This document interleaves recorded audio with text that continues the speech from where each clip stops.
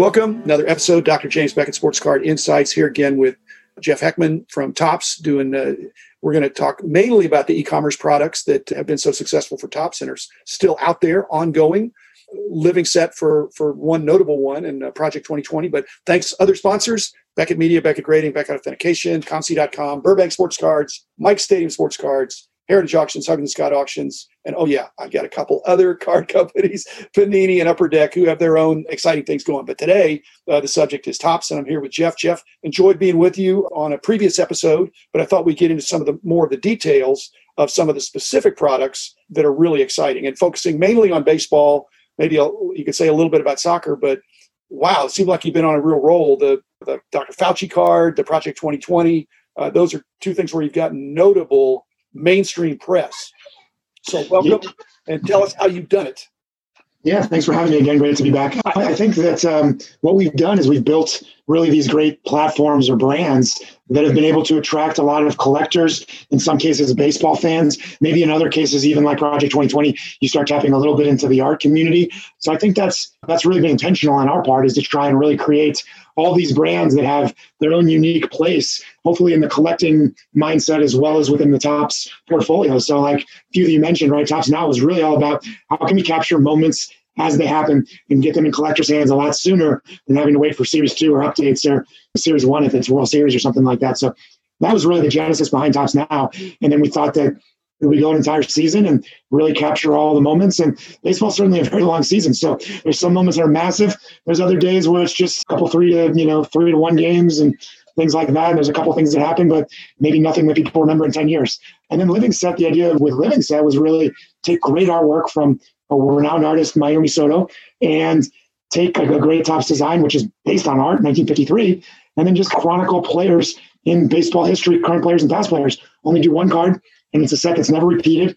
The goal is to make it cross-generational. So I think we're on year 3, 4. Kind of hard to keep track of some of this stuff, but that's really the idea, is every week, new cards, and people get to come to see the awesome artwork and what players are going to be featured this week, and collect your favorite, collect your team, collect them all. There's a lot of different ways that you can collect Living Set. And then that kind of led up to 2020, which was all about taking iconic Topps cards, the excuse of a new decade, and getting 20 really talented, unique, diverse artists, and let them have their own take on what these cards are going to be, and then put them out and do them for the whole calendar year and see how people are going to react to them. So luckily we carved out our own space and given collectors a lot of different things to choose from. And luckily for us, some of them choose all, some of them just choose parts of different types of card sets, which is great.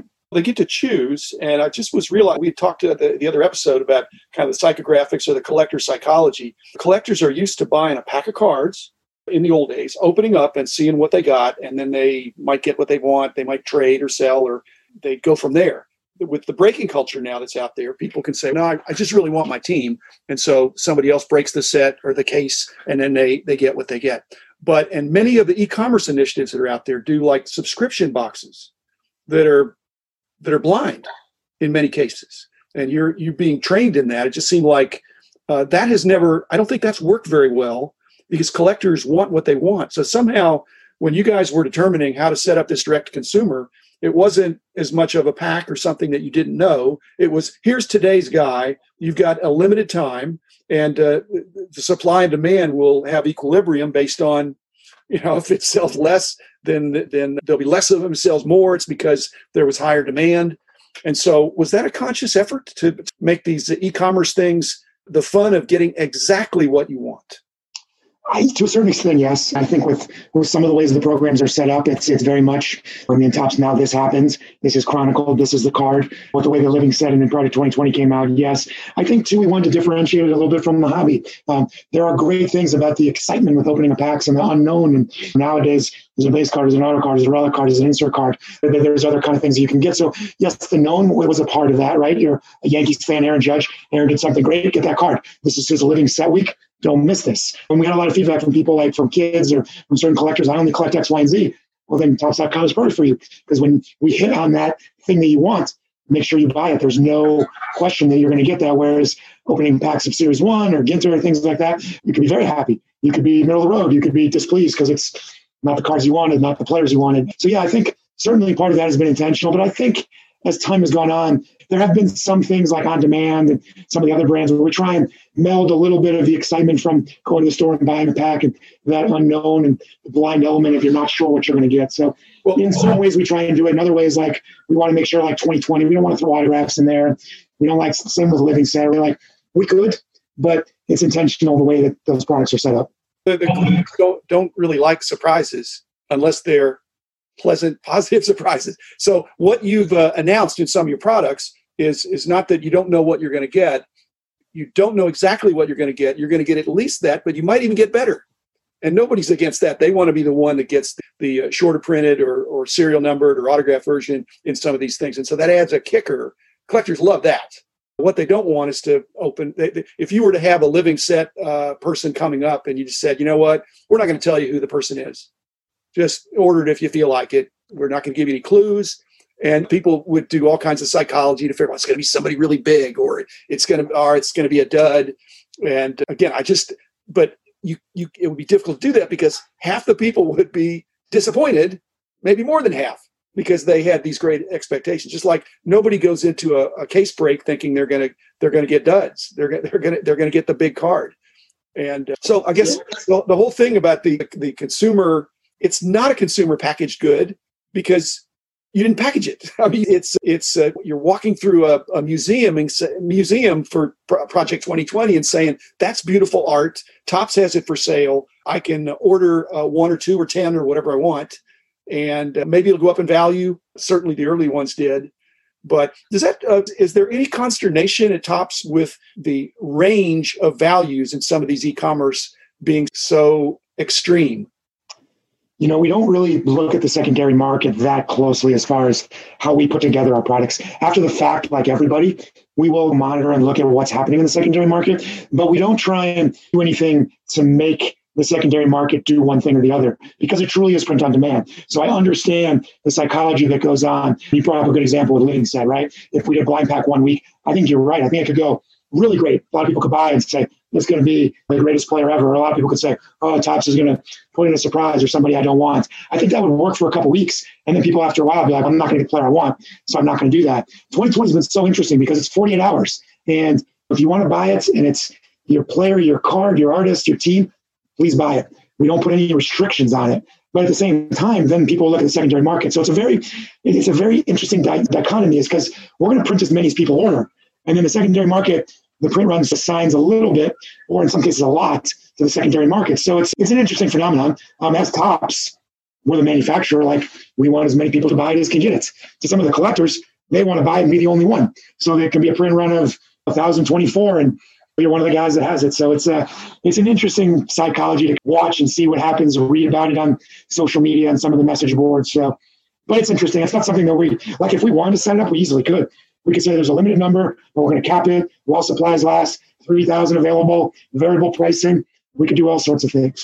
But I've been around a long time now, and I just realized that there were, back in my magazine days, there were a lot of kids that learned about business, about math, about the sport through the cards and through our magazines. And what you're doing is just an extension of that. There are young people and older people who are learning about business, that there are no sure things, and the dynamic element of like Project 2020, that some of the early cards are going way above.